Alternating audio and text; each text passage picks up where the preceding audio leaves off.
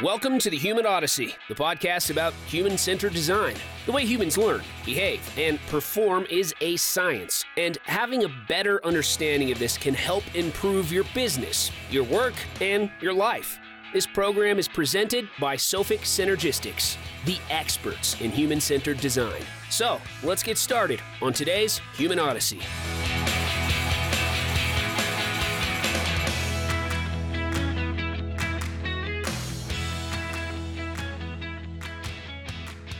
Hello, everyone, and welcome to our latest episode of the Human Odyssey podcast. I'm Raquel Garcia, one of the human factor specialists here at Sofix Synergistics, and I'm here today with our amazing CEO, Miss Cynthia Rando.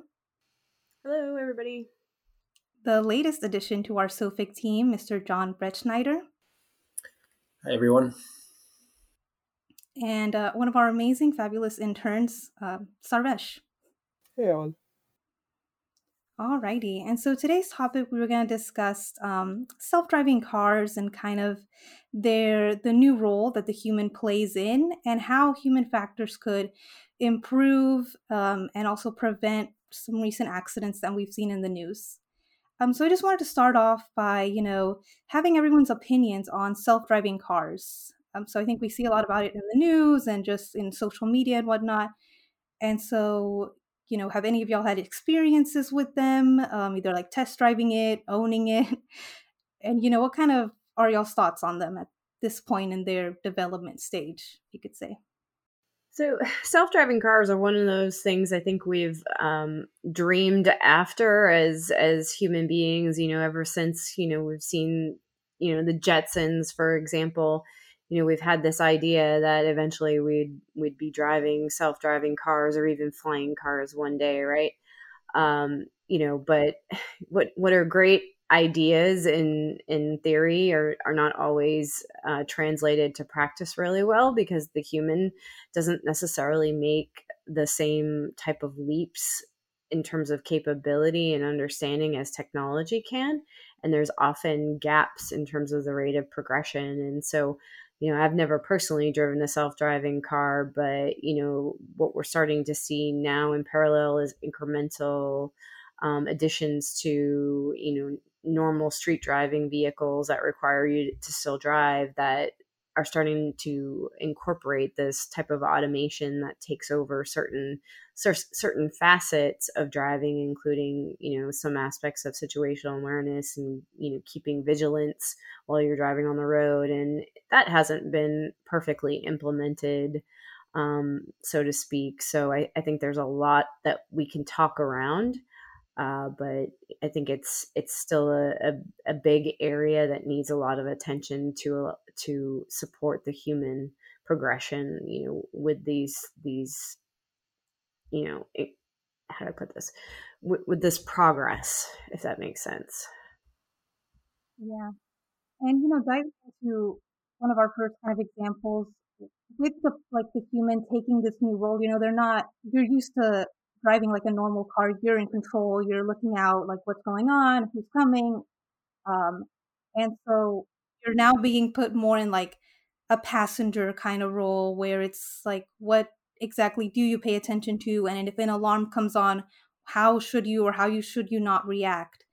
And so we've seen when we've heard in the news, people like kind of tricking the system in the sense of like putting weighted bags for them, simulating that they have their hands on the wheels, but they're doing other activities such as reading or being on their phone, because the thought of having a self-driving car is that it drives itself, right? So, what are some kind of the associated dangers maybe that people don't think about in that moment, or when they're thinking about doing those actions? Well, I think we have to ask the question of why people are doing these actions or taking these, workarounds. For example, we as human beings like to be as efficient as possible. We like to go the pathway of least challenge. And so part of it, you have to ask yourself, what have we been led to believe about self-driving cars that would make us think we could do this without consequence? And also, do we understand consequence? Do we perceive that there's still a risk to self-driving cars, especially at this, stage of the game where, there is still high risk of injury because the technology is unproven, and our role in interaction hasn't really been solidified because we're still testing out all the different ways of how this could work. So I don't think the question is as simple as that, because humans are complicated. We do things for a lot of reasons, and we're impacted and influenced by things going on, things that we're told, and what the design also tells us, right or wrong. I don't know, John, what do you think? So it's interesting. So I haven't driven a car that has that capability, but I've got 3 electric vehicles I've got a reservation on. Whoever shows up first can take my money. But I'm interested in kind of testing out the technology and seeing how it works. And so there's multiple companies out there. They've each got a slightly different system. I think one of the biggest safety issues is the reliance on those systems, and once you get used to it. And so I think the majority of them, like, you need to be able to take control in an instant, right? And up front, you're going to be very well aware of that. But what we're finding is people get kind of used to it, and they think that the machine, the computer, is really good at its job all the time. And so over a long period of time, you're not going to be as quick to take control if you might need to be in an emergency. And I know that's happened a couple times with some of these accidents. Right. And so it's a dance, right?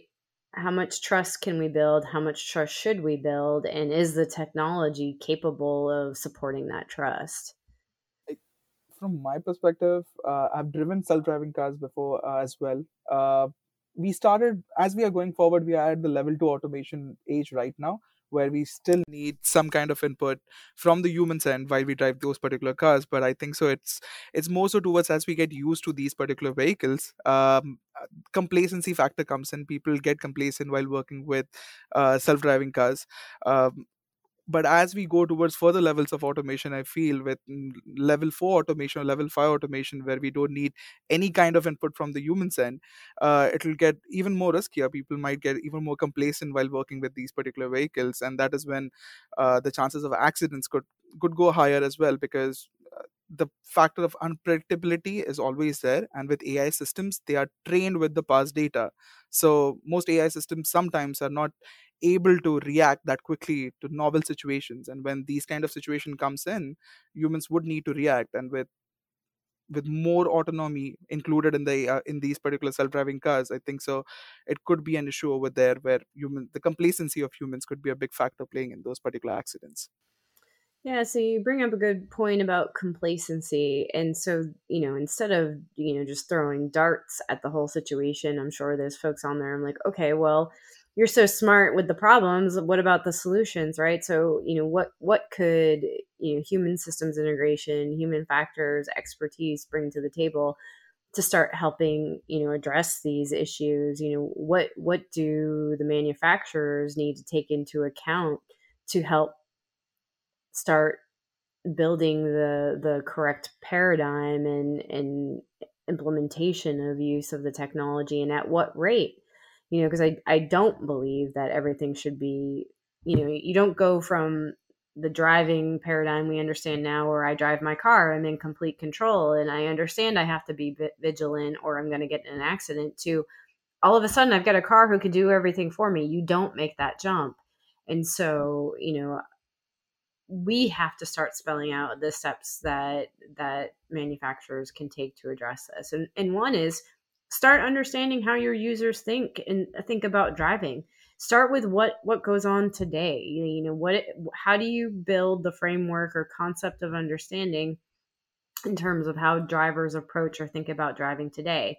Then start incrementally asking them what would happen if you no longer had to pay attention with driving. And then you're going to start uncovering how people would think about it, what they perceive to be risk or benefit, things of that nature. But if you don't do that exercise of contextual inquiry, the focus groups, just to understand of where people are at today before you change anything, you don't understand what risks change will introduce. You can't. It's impossible to characterize a risk. And I think that's part of the reason we're seeing all of these accidents. You can't go from 0 to 60 and expect the human to just naturally come along because the technology can.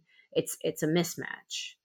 Yeah, and I think like how John was saying, like knowing when it's the time to react, like how are they going to react, like what sensors or stuff like needs to be interacted with. That's a big thing as well, like with testing or with contextual inquiries and like focus groups, and where human factors will play a role is when something does go wrong, what is the user's role now? How much do they, what are they going to interact with the system itself, or do they have to take complete control? Would they prefer that even? So yeah, I think that's a good point. Well, and it's also, this is also a cognitive workload, type question. Automation for automation's sake doesn't always make sense, and it's not always the safest option. And so you have to understand where the human is better than the technology because of the way our brain can work that technology can't. We're very dynamic. We are not linear. And so unfortunately, the way technology is programmed and operates, it's very linear. X has to equal Y for it to do Z.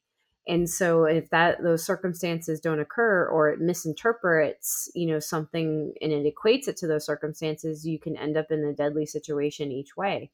And so that's where the human actually has the advantage is, case in point, I have self-braking in my car, and like almost every time I drive, I almost have an accident risk, because the self-braking will interpret someone turning off as a lane is still in my path, and they're not in my path, but it can't distinguish between that. And so I get a slam on a brake. I'm going 65 on a highway.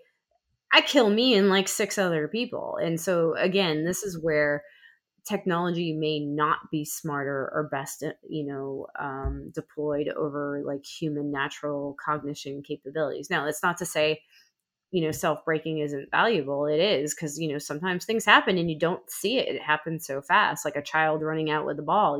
It just may be that quick. And that's where, the braking system is invaluable. Or when you're backing out of like a blind parking space, because it can see past the other vehicles where you have a blind spot. Invaluable, no question. But again, it's a time and a place. It's not a universal application. And that's where we have to be careful. And this is always the case. Just because you can doesn't mean you should. And just to add on to that a little bit, Cynthia, so if they were taking into account human-centered design from the very beginning, they would apply what types of tasks do computers do well, right? And then stick to those types of things. And what type of tasks do the humans do well, right? And then try to figure out the best way to mix them together. Instead, it seems like you've got a situation where the automation piece is driving everything, and they're not taking into account the human factor from the beginning. Absolutely correct. You always have to walk the dog, in terms of task analysis, understanding, what is required, where does automation make better sense for exactly what you said. It just does, technology can do it faster, better, smarter, and focus it on just those things. You don't want to destroy what the human brings to the table in the name of making everything autonomous, because you create other situations or unknowns.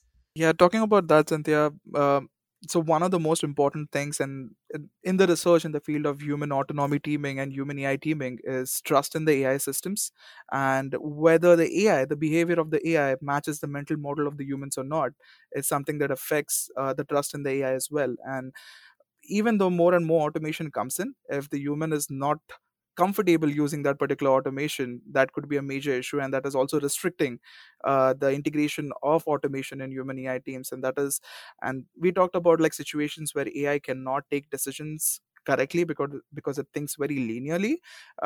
In those kind of situations, if a human makes a mistake, it is labeled as human error. But if a technology is trained in such a way where it has to make a decision, for example, if you're driving on a freeway and there is a sudden stop on the front and we have to like either go left and right, and there is a person on the right who is wearing a helmet, as well as person on the other side is not wearing a helmet, and the AI has to take a decision which person to crash into to save our lives, then it becomes a question mark over there, like which is the ethically correct decision for the AI to take. And in such situations, again, the whole concept of whether to have autonomous vehicles or not is a big issue over there.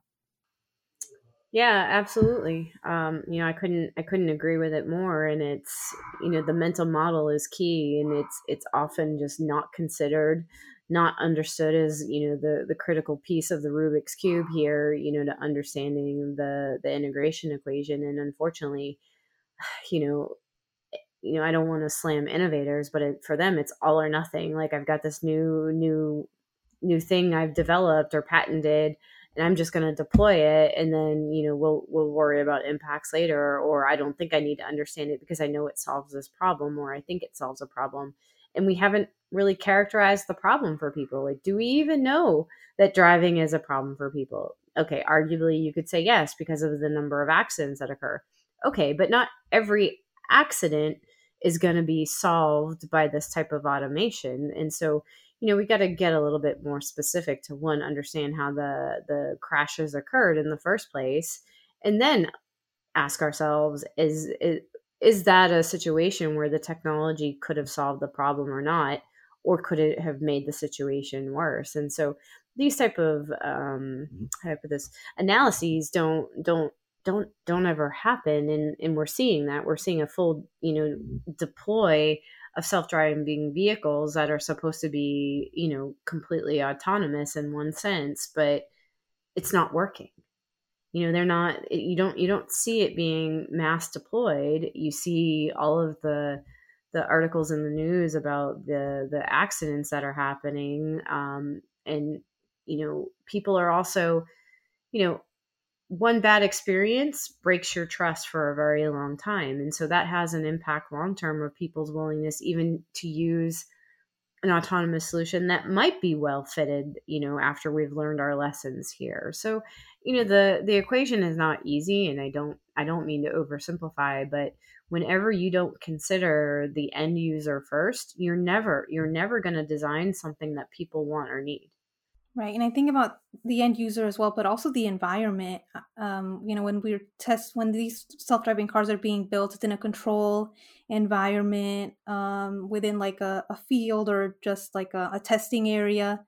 And the roads in America and even in other countries, they aren't perfect. They aren't like in a testing environment where it's controlled and that you have certain cones here and curves here. So that definitely affects, or also plays a role in how self-driving cars are going to act or behave, um, in the real world.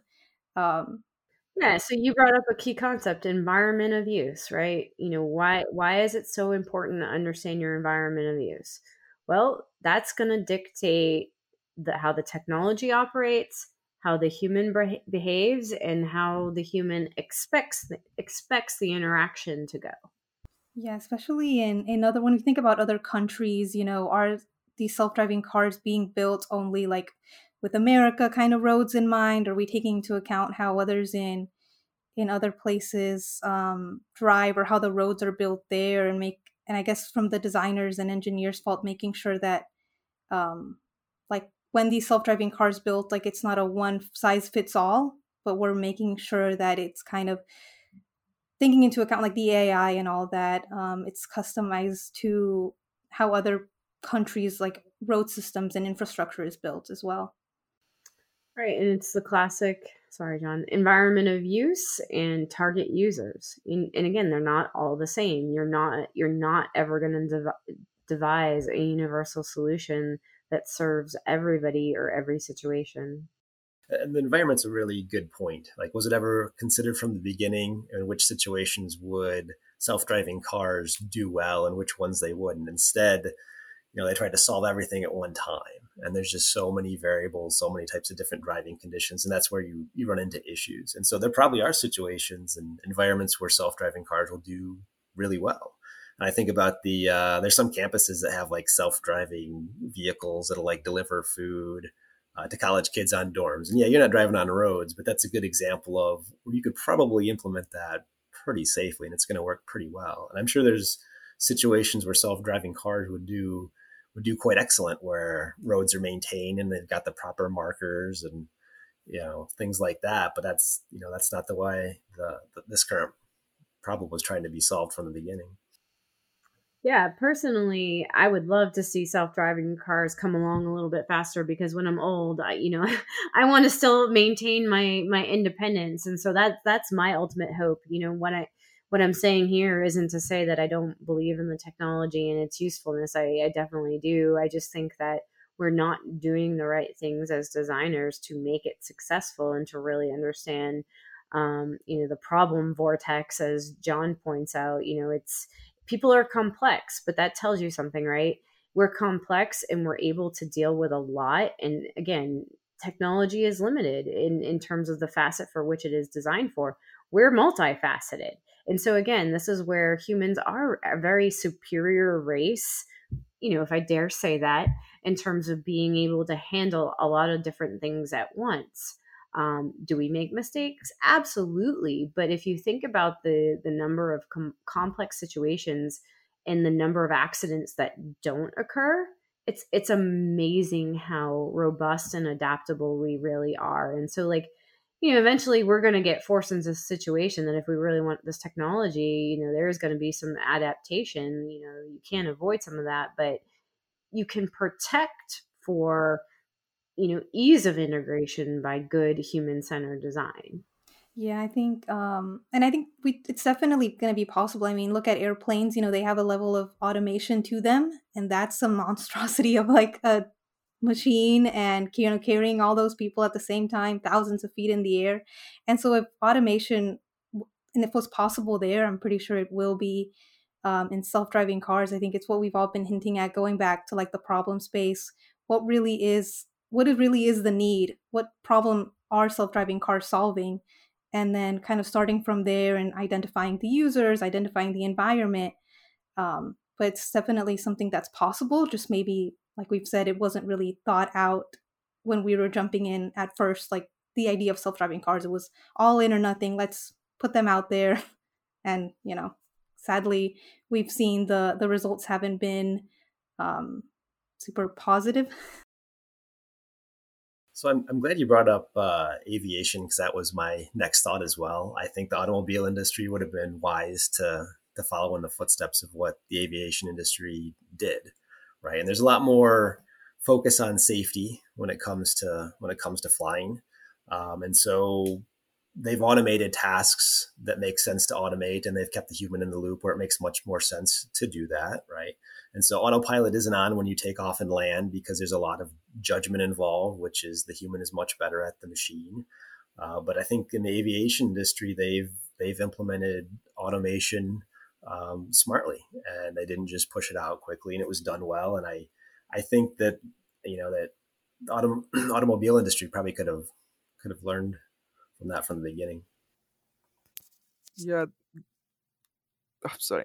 So yeah, I was just reiterating on that point. One more important thing that comes over there is the level of training that is given to pilots. So even though they are going to be working with this highly smart autonomous agent, but they need to have a certain level of training to interact with these particular systems. But when we compare that to the automotive industry, is it the same training that we give the drivers before they go ahead and use these self-driving cars? Do we need to have certain kind of training associated with it to help them adapt with these self-driving cars as well? That's an important issue. Yeah, and that's a hard one, right? Because once you get your license, see ya. Everyone's an expert now, but there could be some regulations or stipulations on, when you go to the car dealership for these types of cars, that you have to pass a course before you're allowed to buy it. Just like anything that's special use, you have to have a license for. So maybe it's a different driving license that you have to get now, and you have to go back through it. My father used to be a bus driver as well, and so he would have to go get a special license to be able to operate a bus to prove that he was qualified and had the skills to do so. So I think there's all sorts of solutions, but it goes back to I think what John was hitting on is maybe autonomous vehicles isn't what we think about traditionally as all or nothing capability. Maybe it is a little bit of both, because again, the human at this point is still far superior to some aspects of technology just because of our ability to adapt on the fly and take in new information and make a judgment call. And ethics and morals play into that, right, too. So, AI is just not there yet, and I think I'd be scared when it does get to that point for other reasons. But that's a conversation for another podcast. But just thinking about implementation wise, why did we think we needed self-driving cars? Well, I think the most obvious answer is to reduce traffic accidents. Everybody drives, so the number of accidents and risk is high, based off of the numbers. Flying is a little different because it's one airplane carrying hundreds of people, and so the number distribution is a little bit different, but you're able to fly a lot more people than again, and I don't know how all the data works out, but you got to think about that. It's a little bit of a different paradigm. Okay, so we implement autonomous vehicles to solve accident rates, but what is the other potential benefit? And I think what people are perceiving as the benefit isn't necessarily a reduction in accident rate. It's more selfish in nature. How do I save myself time and be able to multitask and do more things with the little time I have? Because I think that's really the cultural problem underlying people's desire to have self-driving cars, is that I have an hour commute each way to my job. I don't, I lose that hour sitting there trying to drive. Like, how can I maximize that time? Well, self-driving cars is a great idea for that. So again, it's understanding the people and the why, because I think what we interpret as the why isn't necessarily the real why of where people place the importance. And again, safety should be important, but people don't always think that way. Yeah, I think this has been, does anybody have any other thoughts on that? Safety is definitely important. And maybe, like it's not something that's always in the forefront, but sometimes like in after, sadly, or it's seen as more like a check in the box kind of thing. So I want to go back to the training point that Sarvesh brought up, because I think that was a really good one. And so, if it's fully autonomous, that's one thing, but I think we're going to have these hybrid systems for a while where you're going to need the human to take control, right? And so what does that look like from a training perspective? And so you look at aerospace, and as you mentioned, you have a lot of dedicated training for the pilot. And it's also very specific to what type of airplane they're flying. Like, corporate pilots can't fly everything that's out there. They're only certified for what they're certified for, right? And so they have a ton of training on that specific aircraft. And so you look at the automobile industry, and so you've got several different players, and some of the systems are the same, but most of them are different. And so what does that look like? And so, how much training are you going to need on that specific system? And then what are the risks when you go rent a car and it's a completely different system, right? Because right now, I don't think there's much, if any, regulation on how these systems need to be similar. And so that's another safety, potential safety issue there. Yeah, that's an incredibly good point, because I forget which airline it was. Maybe it was AirTran, maybe it was Southwest at one time, but I thought Southwest might have a different fleet, but maybe that's not true. I can't remember. But one of them, purposely only buys one style of aircraft to minimize, Southwest to minimize, all of the costs of maintenance and operations and improve like safety metrics, because you now have higher likelihood of being expert on that machine and no permutation. So they're trying to buy down their risk, that way. Their standardization, which I think is smart. Yeah, I think the only bad thing is I've flown Southwest a couple times. I think they don't have TVs. That's the only kind of bad thing. The snacks are nice, but Did you get there safely though, Raquel? Yes, and I will say when I went to Hawaii, it was one of the Max 8s. So wow. I was kind of sketchy, and I did take a picture just to kind of, if something happened, I was like, this is the plane I was flying on, guys. But I did make it safely and back.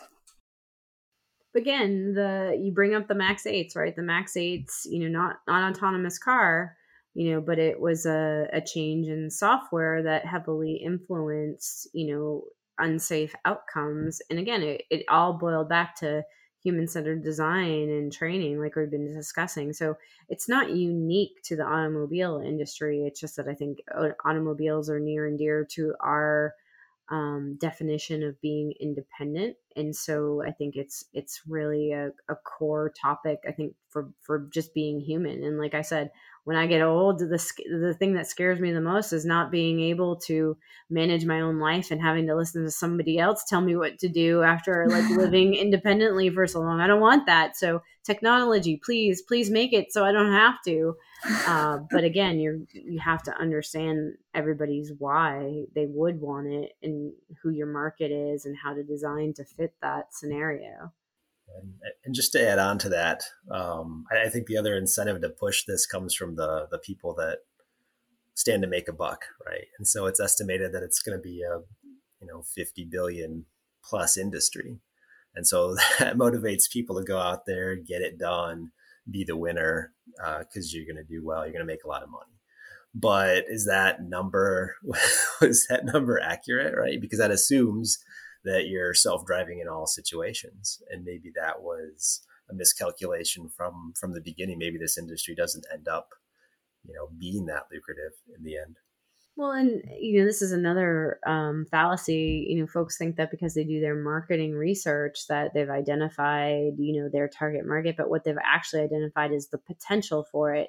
What gets you to your target market is, again, user-centered design. Knowing what the users are actually in need of and the problem you're solving will tell you what the widget actually needs to be to capture this market space. And this is where, again, most companies get it wrong because they rely almost solely on their business and marketing department to drive like a business and technical development or R&D decision. And this is another way you can get the bang out of your buck out of your human factors folks, using them to confirm that data and making sure you actually know who your target is. It's why most businesses fail. It's why most products don't make it, is for this reason. And it's really simple, but yet it seems to be the biggest, kept secret.